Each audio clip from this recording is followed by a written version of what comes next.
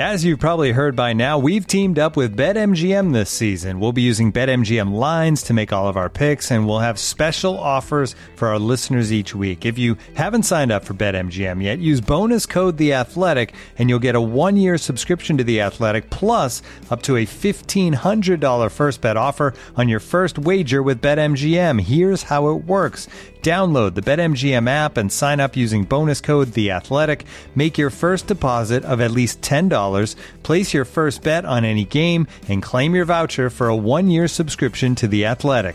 See BetMGM.com for terms. U.S. promotional offers not available in D.C., Mississippi, New York, Nevada, Ontario, or Puerto Rico. Gambling problem? Call 1-800-GAMBLER. Available in the U.S. Call 877-8-HOPE-NY or text HOPE-NY 467-369 in New York. Call 1-800-NEXT-STEP in Arizona. 1-800-327-5050 in Massachusetts. 1-800-BETS-OFF in Iowa. 1-800-270-7117 for confidential help in Michigan. 1-800-981-0023 in Puerto Rico. First bet offer for new customers only in partnership with Kansas Crossing Casino and Hotel. Don't forget, if you haven't signed up for BetMGM yet, use bonus code The Athletic, and you'll get a 1-year subscription to The Athletic, plus up to a $1,500 first bet offer on your first wager.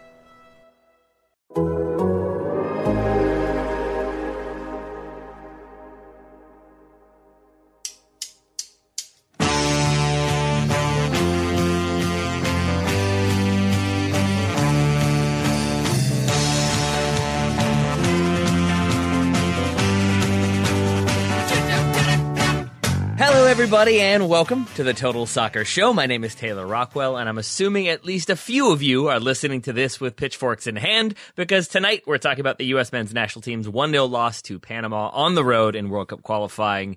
Here with me to talk about a game that was so bad that we watched it twice. It's Joe Lowry. Hello, Joe. Thank you for being here. Thank you for watching that game twice.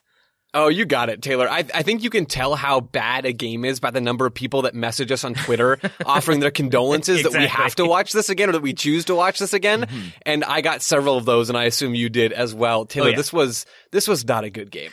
The thing that I do appreciate, though, and you can start to gauge, is when people say, like, you don't need to watch that again. Don't watch that again. You shouldn't watch that again. When people are like, I'm sorry that you have to watch it again, to me that says everybody did not enjoy that game, but everybody wants answers and is as confused as we definitely were. Because after the Jamaica game, I think we were feeling somewhat more positive, but I think there are some caveats in there that are worth exploring later on. But I want to go back to the Jamaica game, because with that game, Joe, I asked you sort of how different things were from first viewing to second viewing. I'm going to ask you the same again tonight. I will say, and not to start us off on too negative of a foot, but this is one of the few times I can remember that it was pretty much completely worse the second time I watched it. I turned to you to ask, how you feeling, Joe? Well, maybe this is a slight positive. I felt about the same when I watched it the first time and the second time, which is to say it was really bad both times. So it's not like a major positive there, but my outlook on the game stayed fairly similar. I learned more things the second time through, as we always do. Yeah. And so maybe just taking more extensive notes that time through and figuring out a short list of, man, this went wrong and this went wrong and this went wrong because this went wrong. Going through that process isn't especially fun. And so maybe that's why you left feeling a bit worse about things, Taylor. And I guess I kind of did too. But it largely stayed the same for me. Well, I think that's a good reminder that, like, in watching it again, even if it looks worse, at least we can come up with some ideas and some answers for what clearly was not going right, and then hope that we avoid those or properly deal with them next time. I'm also really excited to listen to lots of other different podcasts about this game, because I think you could watch this game 2 or 3 or 4 times and come away with different conclusions a lot of the time. Some of them will be the same, and I think you and I are going to have some similarities. Maybe we'll have some differences. Joe, let's get into this one, though. Let's try to figure out what maybe specifically went wrong. We'll see if we can come up with a list of sorts, what we learned, where we go from here, hopefully somewhere positive. But let's start with the lineups and the overall approach for the U.S. I think this was for me at least, the first kind of miscalculation across the board for Greg Berhalter. And I would say that with that in mind, when I first saw the lineup, I wasn't too surprised. It seemed like a lot of what we expected of player rotation, of the players that we knew wouldn't be there because they weren't permitted to travel. So no Weston McKennie, no Anthony Robinson, no Zach Steffen. But I think in retrospect, this is where I'm trying to own the fact that this is definitely a hindsight opinion for me. Thinking about 7 changes from that Jamaica game and the point that you, Joe, made in that Jamaica game, that it wasn't a very compact Jamaica. It wasn't a high-pressing Jamaica. It was this sort of mixed approach Jamaica that left tons of space and tons of openings. And I think not like to start again negative, but I think your takeaway was a little bit that we don't quite know that much more because Jamaica didn't play a way that kind of lets us figure them out and find a way through. And so I think coming into this one, with those changes, you don't have the kind of cohesiveness you would if you had more maybe starters that had played together in more games and more meaningful games at that. I do feel like a little bit that sense of complacency we saw in the first 3 games of World Cup qualifying returned. What did you think of the lineup when you first saw it? And have you had similar hindsight of 2020 changes of heart? I think everyone has to an extent, right? And that includes Greg Berhalter. When I saw this lineup, I thought, this is fine. We expected rotation, maybe not quite this much.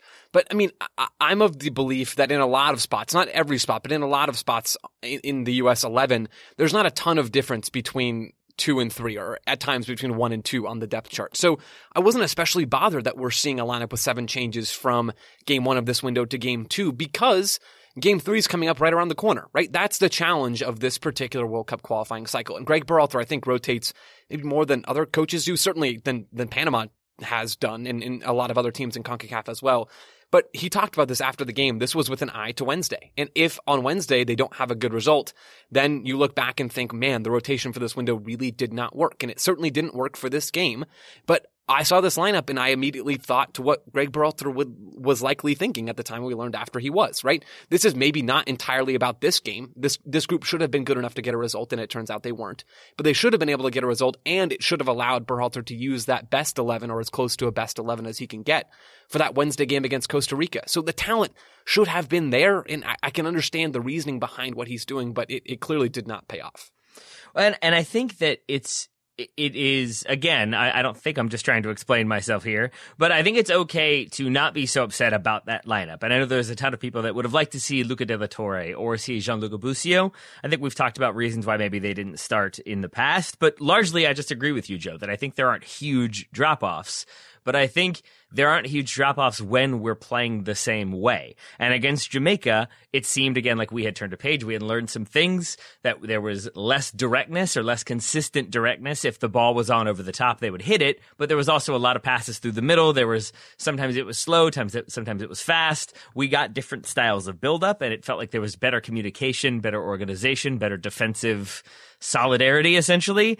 And I don't think we saw any of that in this game. So you can have the same lineup, and they can play the same way. You can have a different lineup and they can play the same way. And I think it's roughly okay. But you can't have a completely different lineup and essentially a completely different looking team. This did not look like the same team, not just because there were different names and faces, but because the style and the way they played was just so different from the previous game.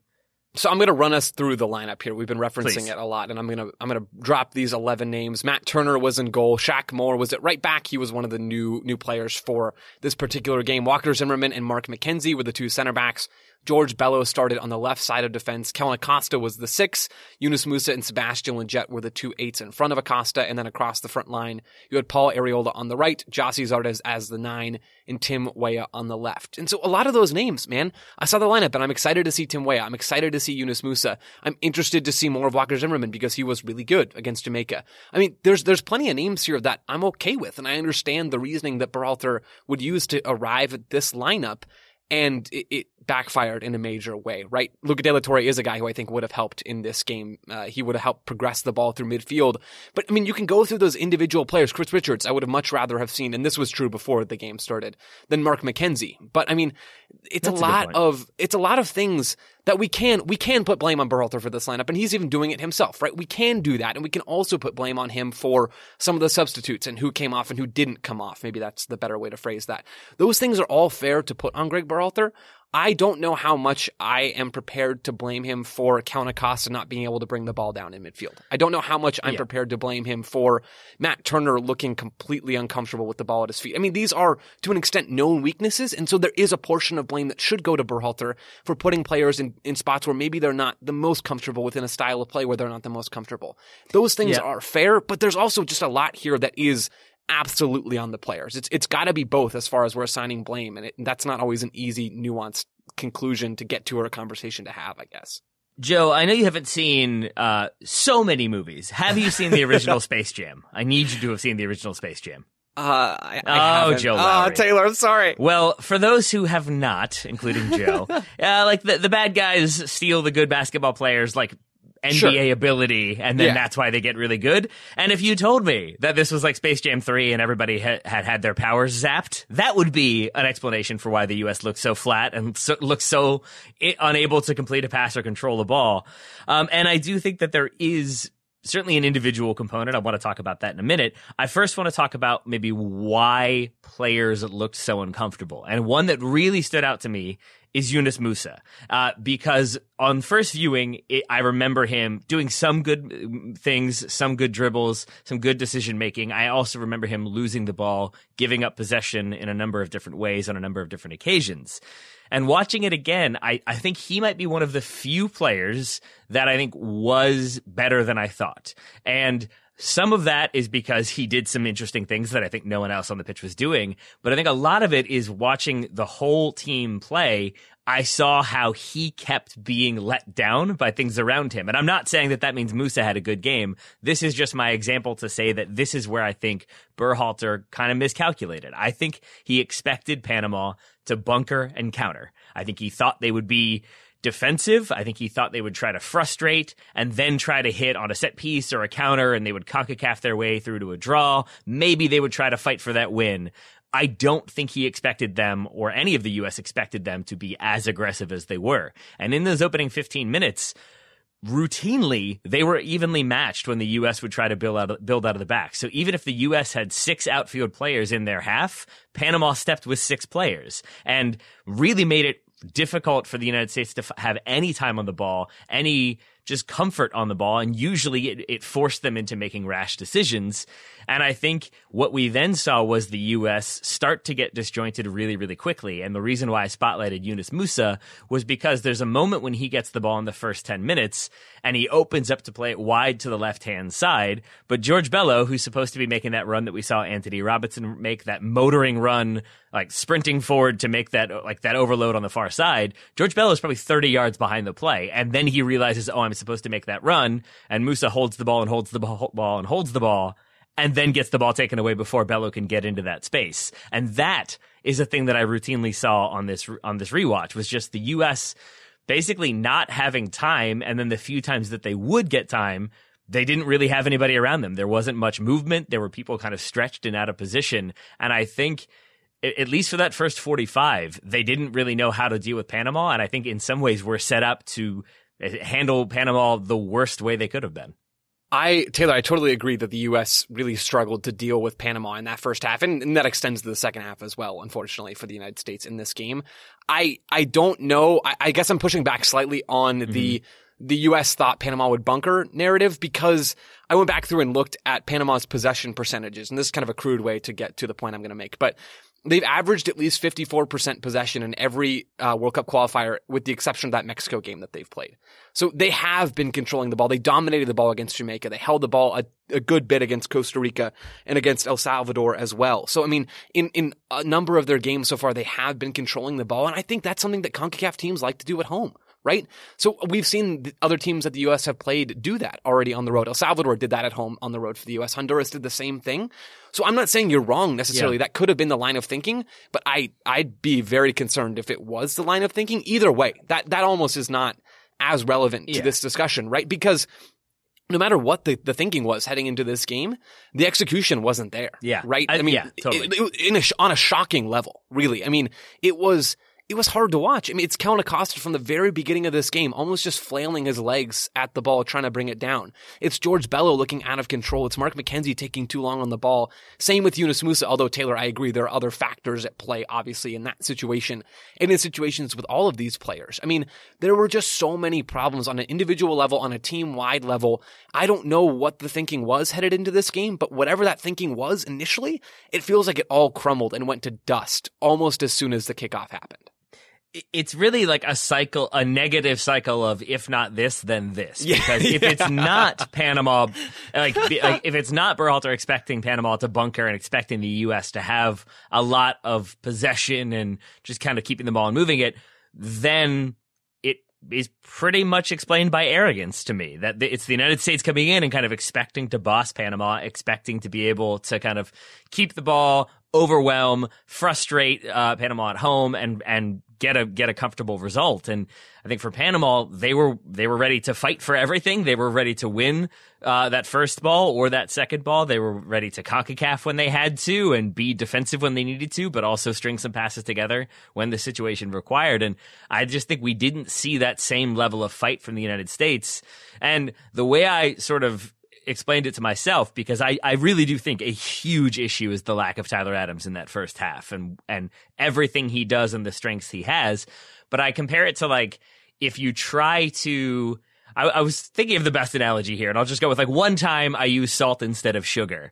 And I tried to see if there was a way, like when baking a cake. And I thought maybe if I just keep adding sugar, eventually it will balance out. It doesn't. It just stays salty. And so to some extent, I feel like the U.S. would bring in players, and this speaks to maybe the negativity around the team in this game, that they would bring on those substitutions at halftime, and then later on they made 5.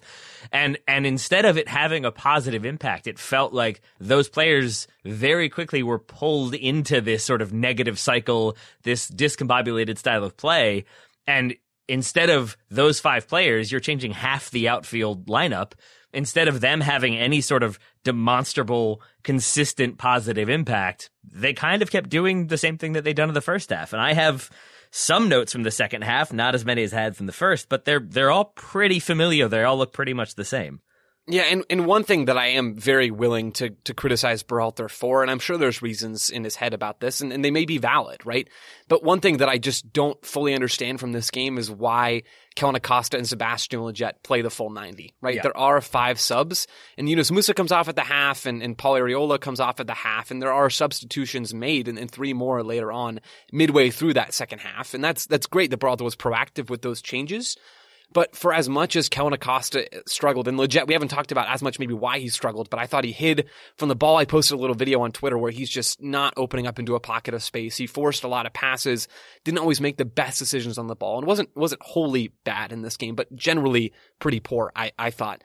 I don't really get why Lletget and Acosta stay on, right? Adams comes on and Acosta stays on at half, and Lletget stays on the entire time. It's brutal to watch in those moments because I don't think those players brought a whole lot to this game. So that is one thing I'm very willing to criticize Berhalter for, because I don't get it. You had better midfield options on the bench, or at least different ones, right? Because it's not as if these players haven't had good games in the past. We've just come off of a summer, Taylor, where Kellyn Acosta played phenomenally in a final against Mexico. He was the man of the match, and we were so pleased with that performance because he was excellent, right? He was very, very good, and things change, and players have off games. And I don't know if this is an off game for Kellyn Acosta or not, but it kind of seems like it is relative to at least some of the other data we have on him, and just leaving Acosta out there to dry. Yeah, you changed up his position a little bit, but I mean, not really changing up the midfield in a larger way, I think really hurt this team. I want to stick with that midfield. I want to stick with Acosta. First, I want to take a break so we can collect ourselves, and then we'll be back to talk more about the USA's 1-0 loss. Looking for an assist with your credit card, but can't get a hold of anyone? Luckily, with 24/7 U.S.-based live customer service from Discover, everyone has the option to talk to a real person anytime, day or night. Yep, you heard that right. You can talk to a real human in customer service at any time. Sounds like a real game changer if you ask us. Make the right call and get the service you deserve with Discover. Limitations apply. See terms at discover.com/creditcard. This episode is supported by FX's Welcome to Wrexham. Celebrity owners Rob McElhenney and Ryan Reynolds' small-town Welsh football club has finally been promoted into League Two after 15 seasons in the National League. Dedicated staff and supporters celebrate the team's return to glory while bracing for the newfound challenges that come with being in a higher league. Will Wrexham AFC stand up to the challenge and rise again into League One? FX's Welcome to Wrexham, all new, Thursdays on FX, stream on Hulu. All right, Joe, we are back. We are talking a little bit about Acosta, a little bit about the substitutions.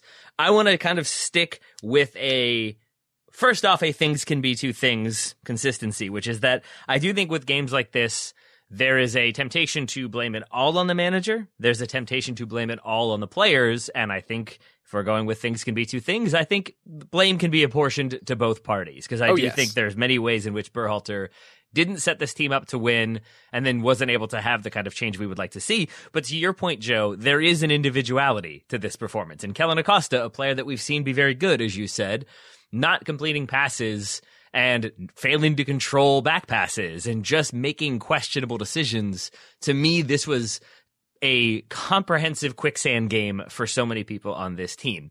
Another movie reference I will explain. We talk about that concept a lot, and so much so that it occurs to me it's been a while since we explained where it comes from. So for people who have not seen the wonderful Keanu Reeves, Gene Hackman vehicle, The Replacements, it comes from Keanu Reeves, the quarterback who always kind of chokes in the big moments, explaining what a quicksand game is. He says, you're playing and you think everything is going fine. I would say the U.S. wasn't really doing that. But then one thing goes wrong, and then another, and then another. You try to fight back, but the harder you fight, the deeper you sink until you can't move, you can't breathe because you're in over your head like quicksand. And the way I think that often manifests in soccer is that a player will fail to complete a simple pass or fail to do something that they normally do without really having to think about it. And as soon as you have to slow down and think about things that are normally so natural, they just kind of happen without you having to really think, you start to slow down and you start to second guess everything. And then when you go to hit that pass again, you think, oh, I really hope I'm able to hit this pass. I hope I'm able to pull it off. And there's a difference between just doing something by instinct and sitting there being like, I hope I do this right. And there's the idea that, like, when you say, like, oh, I hope I don't fail, you're saying I'm going to fail. And there's an element of that here, that as soon as you start to not be able to complete a pass, and then the next time I better do it better, like, you can just see the nerves increasing and ratcheting up. And I think it goes back to the idea that you need the veterans in this team to be able to kind of pull everybody, give them kind of like a slap if that's what it requires. Not literally, but like wake everybody up and remind them they got to get it going, as opposed to sort of starting to play disjointed soccer because nobody seems to be on the same page and everybody is at the same time sinking a little bit deeper into quicksand as we move on. And so I think the U.S. just starts to have, I think because they're not set up or because they don't have the right mentality, you start to see them stop executing on an individual level, stop being able to do things that we would expect. Kellyn Acosta, I sent you that one clip, Joe, has that moment where he gets the ball from Matt Turner. Matt Turner has called him back, has found him time. I think he plays it to Zimmerman. Zimmerman plays it back. Then Turner plays it to Acosta. Acosta has nobody within 30 yards of him, and his first touch is sort of back towards Turner, sort of like over to the side towards Mark McKenzie. He then gets a little bit of pressure from Panama. He lays it off to Mark McKenzie, and then he kind of stands there. And McKenzie has no real options and ends up, I think, playing it back to Acosta. But this whole thing takes 5 or 10 seconds longer than it should. I have to believe Tyler Adams there just receives that ball, turns and drives forward with it 10 or 15 yards, and then plays it forward. I think Busio probably does that the same there. I think Weston McKennie certainly does. And I think for whatever reason tonight, Kellyn Acosta just wasn't thinking that way. He wasn't thinking, I got to turn and find somebody. I got to turn and make something happen. Joe, forgive me, I'm going very long, but I sent you another clip, and I can post both of these on Twitter if people would like, of when the U.S. sort of wins the ball back. They have an opportunity for a fast break to kind of counter the counter from Panama. And instead, Acosta slows it down. He plays it to Leggett, I think, or Zardes, and then it ends up going back to Acosta. It pops up. Acosta gives away the ball, and I think Panama get a pretty good attacking chance. That might be the one that is called back for offside. Turner would have saved it anyway. But if in that moment Acosta opens up, he has Yunus Musa wide open again in like 30 yards of space. And if he plays that ball to Musa has Tim Weah out on the left. And I think there's 1 or 2 Panamanian defenders in that vicinity, and that's it. And I just have to believe that Tyler Adams or maybe even Weston McKennie is just slightly more adventurous, tries to do a little bit more, tries to make something unexpected happen, and maybe something comes from it. And here, it just felt like nobody wanted to take that risk. Nobody wanted to be the one to put the foot wrong. And so instead, everybody kept putting the foot wrong.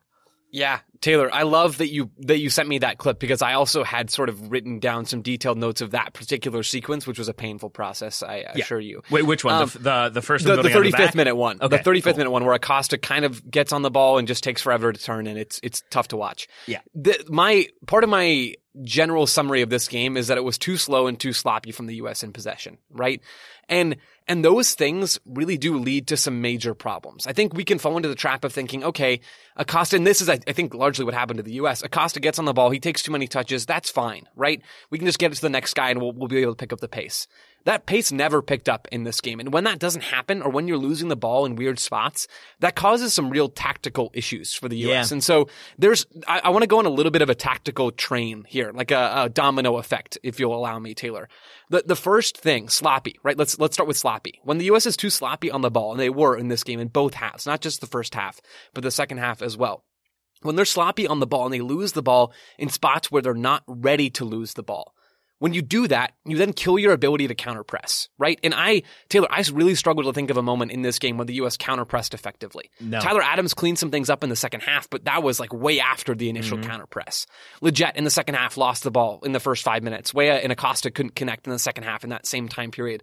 The U.S. lost the ball and they weren't ready to lose it, and then they got countered on by Panama. So that caused a big problem. Not counterpressing then limits your chances to get on the ball in better spots against maybe a disorganized opposition. That didn't exist. So the sloppiness caused a problem and caused a bit of a tactical domino effect. The slow possession play did the exact same thing, right? In that 35th minute sequence that you're talking about, Taylor, Kellen Acosta takes forever. Walker Zimmerman takes a really long time on the ball. Lletget plays a backwards pass. McKenzie takes a ton of touches. Bello plays a backwards pass. McKenzie plays it back to Turner. The center backs never split wide. And this whole thing is just moving at a snail's pace, right? And when that happens, Panama is not having any problems. They're just sitting back, they're opening a bag of chips, they're eating it, and they're waiting for you to play the ball long because they know that you can't play through them. And the U.S. didn't really play through them. So then you play direct. And Taylor, the U.S. weren't winning the second balls. And so you play direct. If you want to play direct, that's fine, right? The Red Bulls and the Red Bull system has made their money off of doing that. And it's a little different now in some ways, but historically that's been true. Direct soccer is fine. But if you're going to do that, you have to win the second balls, or at least a large chunk of them. The U.S. did not do that in this game. They went direct, and this was really evident later on in the game, but it happened all throughout this match. They would go direct, they would not win the ball, and Panama would get the ball back. They would cause danger through Gondola on that left side or through whoever. They had some really nice plays and passing sequences. But because the U.S. were sloppy, they lost the ball. They couldn't counterpress. Because the U.S. was slow, they played direct. They couldn't win the second balls. They lacked that intensity. And they just really did give Panama way too many chances to attack. And eventually, one of those attacks is going to turn into a goal. And that's exactly what happened in this game. And I would say there's a difference to me between like going direct and at a certain point it becomes like, it just looks like you're just trying to hopeless clear. Yep. Like, yep. And that was another big one for me, was just how the United States was sort of consistently caught in multiple different mindsets. And to me, there was never really a foundation for we're playing this sequence, this pattern, this is what we're trying to do. And if you don't have a foundation, again, I feel like you have quicksand. And if you want to go direct, you can do that. But everybody has to get forward. You have to have numbers around that long ball so that if Zardes knocks it down, somebody is there to receive it. But if he doesn't, but he fights forward and the center back heads it straight up in the air or 10 yards behind him, someone else has to be running in to make a play. And if everybody kind of is slowly jogging forward after that clearance, or the ball is overhit and everybody continues to jog forward, you're not causing Panama any sort of difficulty. You're playing right into their hands. And I think the thing that was so frustrating for me, at least, was to watch Panama then sort of execute long ball pretty correctly, because as that first half goes on, I think the United States started to try to sit off a little bit more to make sure that they had numbers where they needed to, because for those opening 15 minutes, Panama could have easily been up 1-0. In the first 15, they could have been up 2-0 by the end of the first half. And I think the United States sat a little bit deeper to try to absorb that, get a little bit of solid footing, and then figure out where to go from there. But then what I saw was Panama would basically have their two center backs keep the ball, pass it around, and eventually the United States would start to step up a couple yards. They'd push up maybe 5 yards across the board. So the midfield steps up, the attack steps up, the defense kind of stays where it is, and so did the Panamanian players. And so if you can imagine that, if you had, let's just say, like sometimes the U.S. was in a 4-4-2. I'm just making it two banks of four to make it easy to explain. If that midfield four step up 5 or 10 yards, let's say 10 yards, but the Panamanian players stay right where they are, you have created a gap, and then Panama would, without much pressure on them, because again, that front line wasn't really stepping aggressively, they would launch that ball towards the U.S. center backs, and even if they didn't win it, when the ball would spill loose ahead of that U.S. back line, now the midfield has been bypassed, now they're out of position, now they're not goal side, but the Panamanian players were, and it made the U.S. start to sit even deeper and keep numbers further back. And the difference in how the two teams played long ball and how successfully they played them if you're Panama, and how unsuccessfully if you're the United States, really stood out to me on that second viewing. Yeah, man, it was hard to watch. A lot of this game was hard to watch. I think I texted you that at one point, Taylor. Yes, The one other thing I guess that's coming to mind right now is I spent some time earlier today watching the Behind the Crest video that US Soccer posts on their YouTube channel. Taylor, I don't know, have you seen any of these in the past? They're like little 5, 6, 7 minute videos that give some behind the scenes looks at these camps and at these games. And so he just published the one surrounding the Jamaica game this morning as we're recording on Sunday. And I watched it this afternoon, almost right before this game. And one thing that caught my eye and caught my ear was Greg Berhalter talking to this team. They were in the film room. They were in, I don't know, some sort of space in Austin's training facilities. And Berhalter was talking about how a point of emphasis for this camp was to get the players really focused in and focusing on playing their style of play. It was something to that effect. I wish I had it written down. I didn't think I'd be talking about it on this show, but here I am. So that was a general message of that particular section of this video. And we see some of that against Jamaica, right? But not a lot of it. And we talked about that in certain respects in the last game. And then in this game, Taylor, I don't think you and I could describe an effective style of play that the U.S. used in this game. If you'd never seen the U.S. play soccer before, never heard Greg Berhalter talk about how he wants the team to play, and you watch this game, we would have no idea. You would have no idea what that style of play the players were supposed to be buying into was and focusing in on was, right? And that's a problem. That's a big problem. And it's been a problem, right? This is not the first time that we've seen this. And this is why I tried to stay measured after that Jamaica game, is because Jamaica's just really bad. They are really bad. And I think they're the worst team I've seen in the Ocho so far. And so you come into this game and things are so scattered and scrambled. And I'm not going to blame Kellen Acosta. Again, sorry, Kellen Acosta. You're really catching a lot of heat today. I'm not going to blame Kellen Acosta, Greg Berhalter, for Kellen Acosta not controlling a back pass. I'm not. But I do think it's fair to say, you know, how is this team being trained? How are they being set up to execute a style when we look back and we can't find what the style was supposed to be in the first place? That's a big problem. And it's been a problem too much. And it's a real issue, Taylor. I mean, my guess would be that if you had the opportunity to sit down with Berhalter before kickoff, he could give you a very, not that he would, but he could give you a very clear idea of what we're going to try to do. Here's what we're trying to play. Here's our philosophy. And I think everybody has a philosophy. Everybody has a game plan. Everybody has a style of play.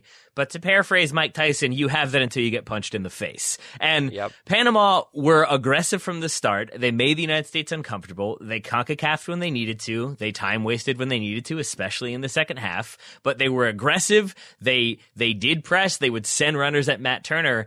And it wasn't even at times this coordinated press. It was just I'm going to run at you and see what you do. And if the United States had prepared for that and the game plan stood up to that, somebody just checks into space, the ball goes to that player, there's a wall pass, and now the player who stepped becomes a liability because they've run 20 or 30 yards out of position, they've been bypassed, and now someone else has to cover, and you have positive dominoes. Joe, to your earlier point, this was just a lot of negative dominoes, and instead, that one single runner oftentimes made people panic and made people just hoof it long and hope something would happen, or made people dawdle on the ball and take their time and not back themselves to make that risky pass. And then the United States just kind of kept getting hit and kept not being able to respond. We've kind of gone long mostly on the first half. We haven't even talked about the goal. So let's take one more break, Joe. Then let's talk a bit about the second half, a bit about the substitutions, a bit about whatever else we want to talk about. Because, again, not the most fun game to discuss, not the most fun game to rewatch, but I would like to come away with some kind of clear ideas on what went wrong and where we go from here. We'll see if we can do that in just a moment. This episode is brought to you by Michelob Ultra, the official beer sponsor of the NBA. Want to get closer to the game than ever before? Michelob Ultra Courtside is giving fans the chance to win exclusive NBA prizes and experiences like official gear, courtside seats to an NBA game, and more. Head over to MichelobUltra.com/courtside to learn more. Today's episode is brought to you by our old friends, Mack Weldon. Wouldn't it be nice if we could have things both ways, like a zero-calorie cheeseburger, internet ads in March that weren't just reminders to do your taxes, a dog that never needs walking after midnight when it's cold, a Manchester United that is consistently good instead of their current scattershot approach? Well, we tend to think of clothing as an either-or situation as well. People think looking sharp means starchy Oxfords and stiff chinos rather than effortless comfort. But it's possible to have it both ways. Mack Weldon makes timeless apparel with modern performance fabrics for guys who want to look and feel sharp without sacrificing comfort. From their light-as-air underwear to innovative anti-odor tees and versatile yet comfortable pants, Mack Weldon has a full range of clothes that never go out of style.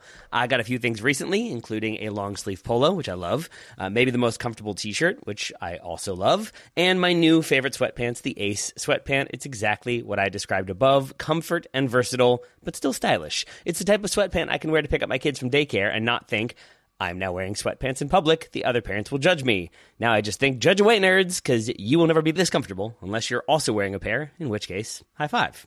Mack Weldon is not flashy. It's just classic, always in style, and made from the world's most comfortable performance materials. They're designed to fit both your style and the demands of modern life.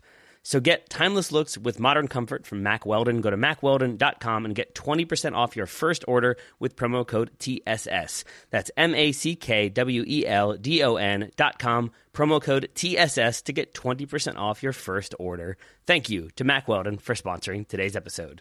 All right, Joe, we're back. We're going to stick with the second half. Let's start with the substitutions. So we get 2 at halftime. It's Brenden Aaronson on. It's Tyler Adams on. But it's Paul Arriola off. It's Yunus Musah off. And I think the grumbling of discontent got a little bit louder when it was Yunus Musah coming off because we're not trying to pick on him. I think you've already said that once. I will say it so we can make it 2 for 2. But Kellyn Acosta was not having a good game, was not succeeding in that position. Yunus Musah, I think, was doing things that justified continuing to stay on the pitch. And I think Tyler Adams behind Lletget and Musah gives us a better attacking look, if nothing else.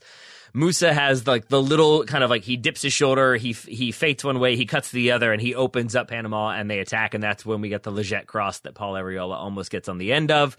And I saw a couple other just instances where Yunus Musah was trying stuff and backed himself to make something happen, or at the very least came under pressure and rather than panicking, tried to do something with it, tried to combine, tried to go on a run. I would have liked to see him stay on the pitch. I'm sure there's a managing minutes explanation for this, but to me that goes back to arrogance, that you can afford to manage minutes when you are up 4-0, when you are drawing 0-0, and then later on when you're down 1-0, that's when you can't afford to be like, well, we had a plan for how we wanted him to play and how many minutes, and so we needed to get the rotation in there. Like, rotation is a luxury, not a given. And tonight it felt like it was maybe used in a way that didn't set us up to succeed. Yeah, I think I'm going to generally withhold judgment on the whole rotation thing. I mean, maybe I haven't decided really where I stand. I reserve the right to change my mind at any point in time. But until after the Costa Rica game, right? Because I think if that goes well, then maybe Berhalter doesn't look so bad and the U.S. gets those 3 points in Columbus at home. Then maybe these decisions look fine. If not, then we're probably having a different conversation. One thing, Taylor, that really disappointed me, though, after seeing the subs, is there was this burst of energy, I think, right after the second half kickoff. And that burst of energy's name was Tyler Adams, right? He came in, he won the ball, he played a nice ball out wide. I think to Tim Weah, it might have been to Shaq Moore, it doesn't matter. But there's some pace here, there's some life, there's some ball winning in midfield, there's something happening. And I really enjoyed seeing that. There was one other really nice moment inside the first 7 minutes of the first half. It's the one moment I could find where the U.S. really systematically play out from the back. And they play out from goal and they break through Panama. And it's not beautiful, but they get there and they get into the attacking half. And then there was just no more of that. Instead, what I noticed mostly in the beginning stages of these the first few minutes of the second half was turnovers, number one, and then just really hopeful crosses, number two. It was an early cross in from Tyler Adams. It was multiple crosses in from Shaq Moore. Tim Weah had a cross. There's other moments as well. It was like they weren't even really trying to get themselves in positions to create chances in a non-hopeful way. I don't understand fully what led to all of those crosses. Those surely could not have been instructed at halftime. I don't really know what's going on, but that's another moment of what are we watching on the field and where did it come from? And the more of those moments there are, the more questions we have to ask about, how this team is being prepared to play in games. But it was frustrating to watch, even with those subs, who I thought Aaronson and Adams were maybe the perfect two players to breathe life into this team. And they did in spurts, but just not consistently enough. And Joe, so let's stick with the crossing for a moment, because again, it can be a thing where if you get your tactics wrong, if you feel like, we thought we'd be able to pass through the middle using quick combinations and like position switching, we'd be able to find opportunities. We haven't, but they're not defending the backside well. They're only putting one person back there. So now we're going to put our best crosser out wide. They're going to target that back post. We're going to make them sort of adjust what they're doing. And then either we'll get something out of it, or if we don't, they're going to adjust. We can see what opens up from that. But if Sometimes that crosses to the back post. Sometimes it doesn't clear the first defender. Sometimes it's hit out for a goal kick. And sometimes it's exactly where it needs to be. If you're an attacker trying to make a run or trying to figure out where you need to be, it's just random. You're just guessing, basically. And so much of what the U.S. was doing in so many different areas of the pitch was different from one sequence to the next, that if you're trying to make a run, I think Gyasi Zardes did about as good of a job as he could, because sometimes he was dropping in 40 yards, but sometimes he's trying to make long, get on the end of a long ball, but sometimes he's trying to link up when the U.S. is passing. But I don't think there was any sort of regularity to that. So I think in the end, he had a pretty thankless job, and I think the midfield wasn't nearly connected enough to help him look more plugged in than he did. So I don't think he had as bad of a game as other people. I wouldn't say he had a good game, but I think Gyasi Zardes is an easy one to scapegoat when there are other people, including the manager, who probably deserve more blame than that. I don't have a lot of issues with how Gyasi Zardes played this game, and the same with some other members of the front line, right? There are sequences where you can say, maybe this run would have been better than that run, and those are valid critiques.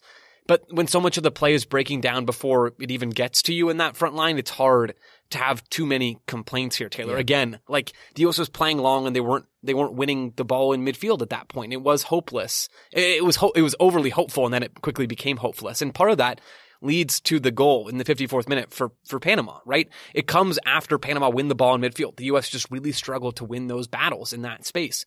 Panama win the ball in midfield, and then they start to possess. They shift possession from left to right. It's a really nice switch of play. Brendan Aronson can't really interfere in that moment as the ball comes over to his side. Tyler Adams eventually has to slide over and put the ball out for a corner. And then the U.S. in that zonal marking shape largely zonal marking that they'd used throughout the game and in the past as well. Panama stacked 3 players inside of the line of zonal markers inside the 6. They crowd Matt Turner just like they did earlier on in this game. Yep. And it's a good ball in. Anibal Godoy barely gets ahead on it, and then Gyasi Zardes finishes it off just for the wrong squad here. I mean, you can trace this back to troubles winning the ball in midfield and a lack of real aggression and intensity on a set-piece defending situation. It's a really unfortunate goal to concede, and a goal that could have been avoided, Taylor. Exactly. And also I think really, I hadn't really realized this till you said that, Joe, really illustrates what I'm talking about. That contrast it with Kellen Acosta's set piece delivery. The first corner he takes, he puts it on Zimmerman's head. It's the one that Zimmerman, maybe it's going over anyway, but gets kind of pushed over. It's another corner. From there, that one is slightly overhit, but it still gets to Zimmerman. The next one is way overhit. It barely stays in bounds. And from there, I think his next 2 set pieces he has, Acosta doesn't clear the first defender. And there doesn't seem to be a ton of rhyme or reason. I guess maybe he's just trying to find Zimmerman. I don't know how big of a plan that is.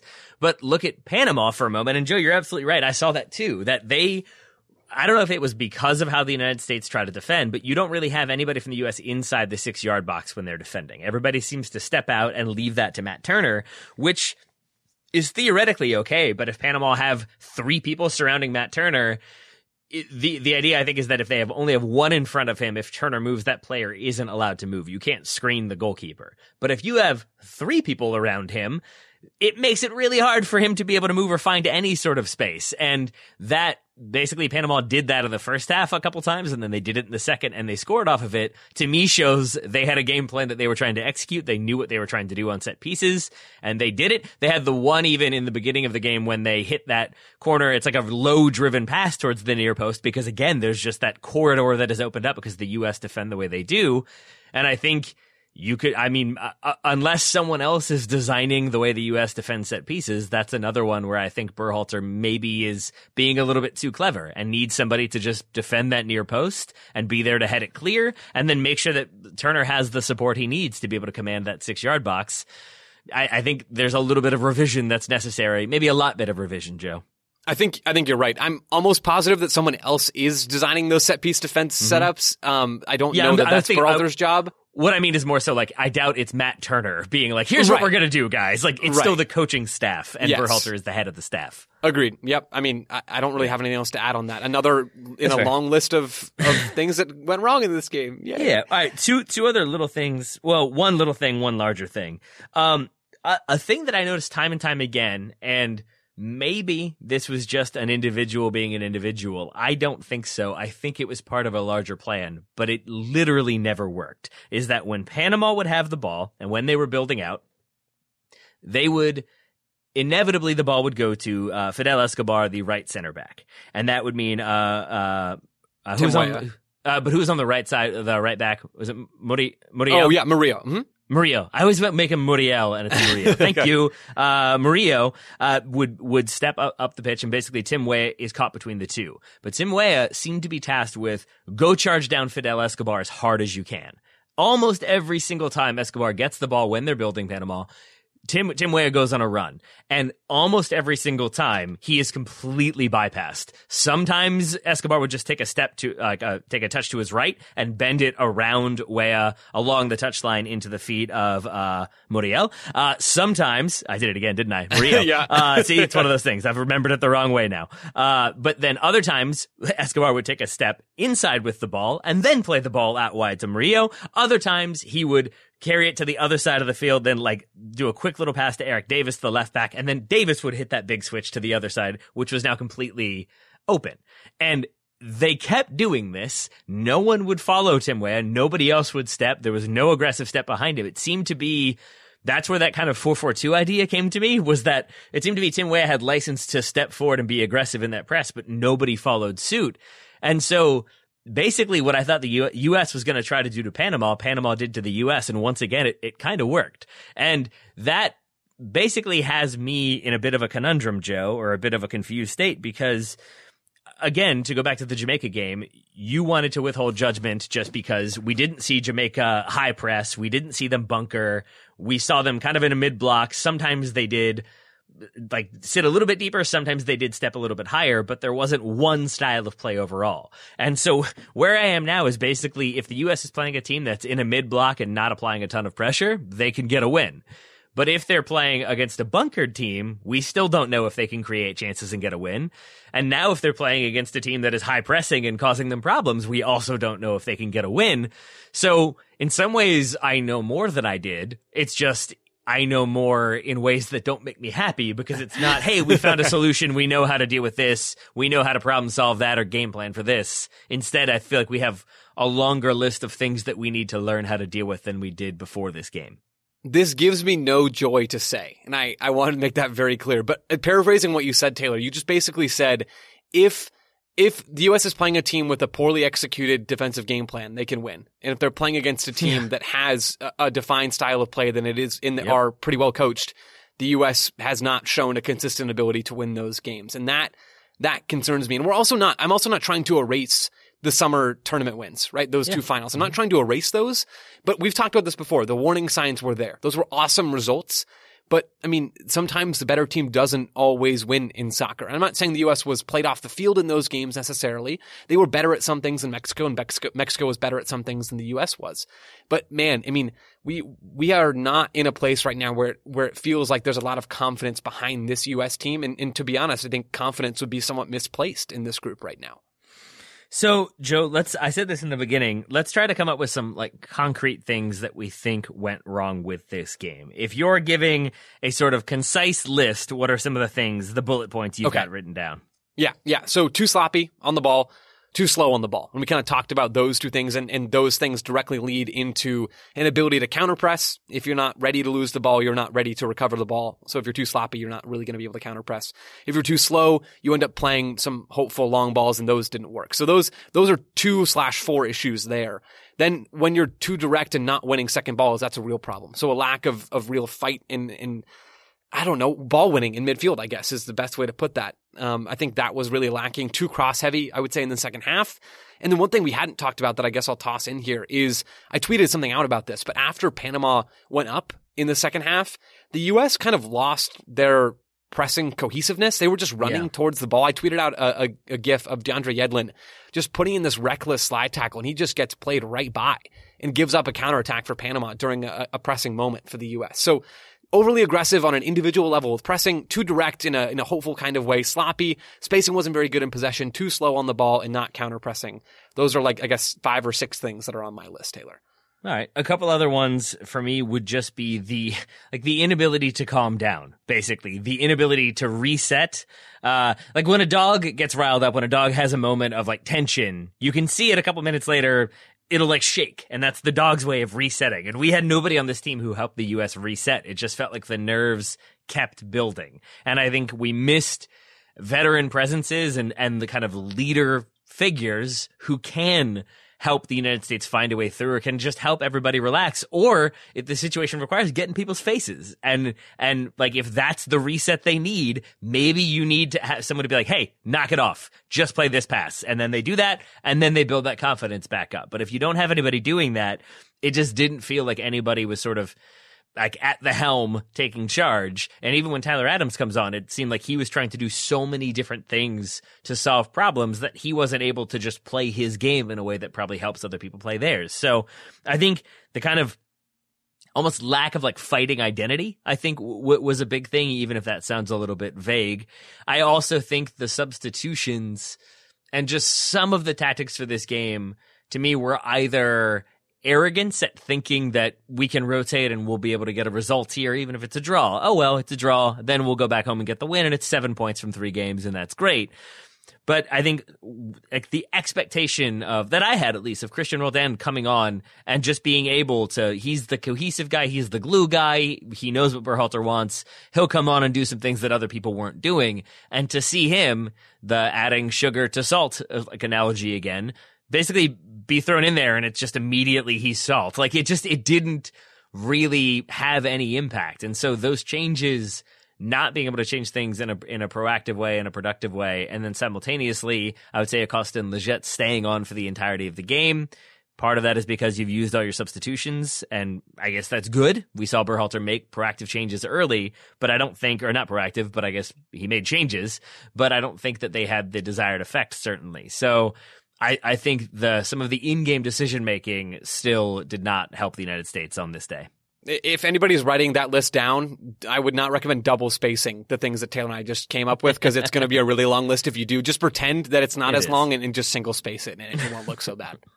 All right, Joe, so if we're trying to not end this one on the saddest note ever, what would you like to see in that final game? Aside from a win, like if you are describing your ideal game, not even necessarily in a scoreline, but some of the people you want to see and how you want the United States to play, what you want to see them do when they're on the ball, when they're off the ball. What does that game look like to you? I want to see a team with a cohesive plan of how to tackle a game, right? And I think that can happen. It's not impossible, right? A lot of this stuff doesn't have to be insanely complicated. I think it makes sense to roll out the same shape, Taylor. I think it makes sense to try and use the ball against a team like Costa Rica that just doesn't have as much talent as you do, right? So play your best players, play that lineup that I think you, me, and Tom all sort of ended up at before this whole window started, right? Matt Turner in goal, Chris Richards, and even though we haven't seen him yet, Chris Richards and Miles Robinson together as the 2 center backs, Destin Robinson, Anthony Robinson as the fullbacks, Adams at the 6, he should be ready to go, Weston McKennie and Yunus Musa as those 8s, Pepe as the 9, and Aronson and Weah on the wings. That lineup, with some semblance of an idea of how to play, should be more than enough to beat Costa Rica at home in Columbus on a good field. So those are really the things I want to see. And I don't feel like any of those things are really out of reach for the U.S. men's national team. They just kind of seem out of reach right now after this result. But playing the best players you can for this game, there's literally no reason not to. Play those best players, see if the rotation gambit worked out, and at that point, just roll with what you put out on the field. Yeah, and I'm going to take Paul Arriola as an example for a moment. That's a player that I think we were both more positive about than we expected to be, and certainly it seems than more positive than Twitter was. Twitter did not love that people were praising Paul Arriola, and there were some people then saying like, see, I told you so tonight when he did not have a good game. And I think what I would say is that we saw the strengths and limitations of his game, that against a team that lets him make those runs, those kind of darting runs in behind, but has people around him who can find him on the ball, or that he makes those runs and that opens up space for other people. Paul Arriola is a very, like, a hard-working player who has a decent enough touch, but I wouldn't say a great first touch, and we saw that this evening.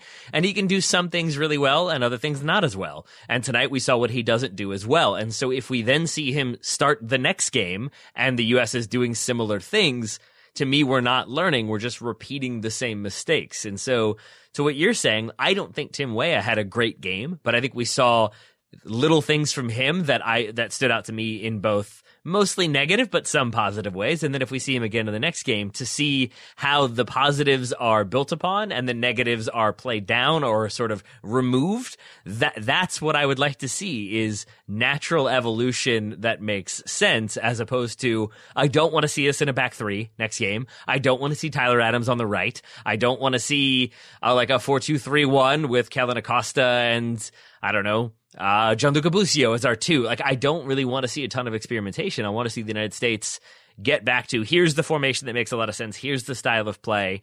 And then if Costa Rica go to a back three or change it up or overload one part of the pitch, I want to see the U.S. adapt to that from a solid foundation. And that would be the key to me, that like, if we're playing our style, the way we want to play, the way we've been coached, the way we're set up, and then Costa Rica throws a wrench, that we're able to remove that wrench and continue playing the way we want to. That's what you have to be able to do to make the World Cup and then to succeed at the World Cup if we want to get out of the group, ideally if we get there in the first place. So I think I want to see the United States, basically learn from these two games and build upon what worked and get rid of what didn't and play a game where everything works. That would be a nice way to end this round of qualifying. I agree, Taylor. It's a big game. Like, this is a big result, or it's going to hopefully be a big result for the U.S. men's national team. They need points, and 3 points would be really big right now. Dropping and not getting any points away to Panama is bad. It's not the end of the world from a results standpoint at this point in the qualifying cycle, but anything less really than 3 points against Costa Rica, then there are real questions, and there already are questions, right, that need to be asked. But at that point, you're in a pretty tough spot, I think. And I think, like, I will speak from a personal perspective here, Joe. I don't want to lump you into this one, but I will say, like, I do think Greg Berhalter is a good coach. I think he can get the best out of this team, and if they can simplify things, I think that they can put it together and put a run together. But the longer they don't, the less I start to feel that way. And I am not at the point where I'm saying Berhalter out. I know there are many people who are already of that position. I know there are people who've been in that position since he was first hired.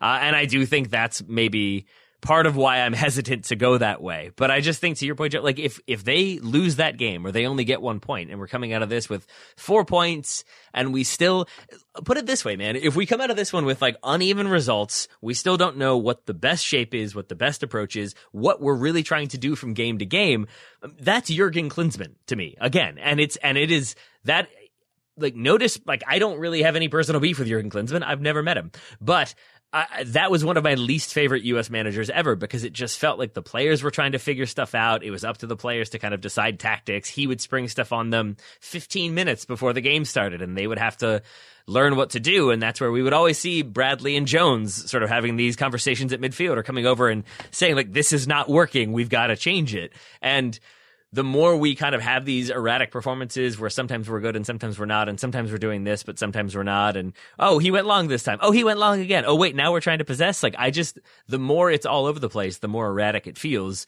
the more we're building towards something via organic growth and development, the better I feel. Organic is always better, Joe. Put it that way. Organic is always better, folks. I'm struggling, Taylor, to get on board with the Berhalter as a good coach statement. We've seen 90 good minutes of soccer. I would say the second half of the Honduras game and the second half of the Jamaica game in this qualifying window, that's 20%. I think, if I did my math right, 90 minutes out of 450 minutes of World Cup qualifying soccer.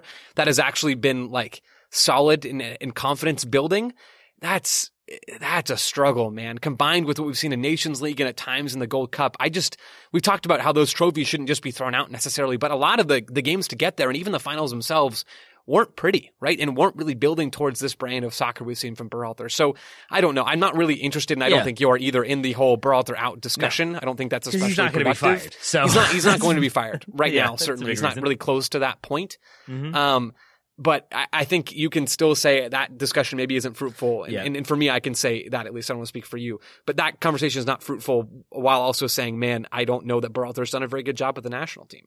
I mean, I think we ended the last show with me drawing the comparison to current Manchester United, how they will beat certain teams who are maybe a little bit more open or a little bit more defensively suspect. They will win those games 5-1 or 4-0, and it's like, oh, this is it. They figured it out. They're going to be the best team. And then they go up against a team that has some semblance of a defensive game plan and they struggle. And heading out of that game, like the conversation was, there are some similarities there. I do not want this to kind of continue those similarities that next game.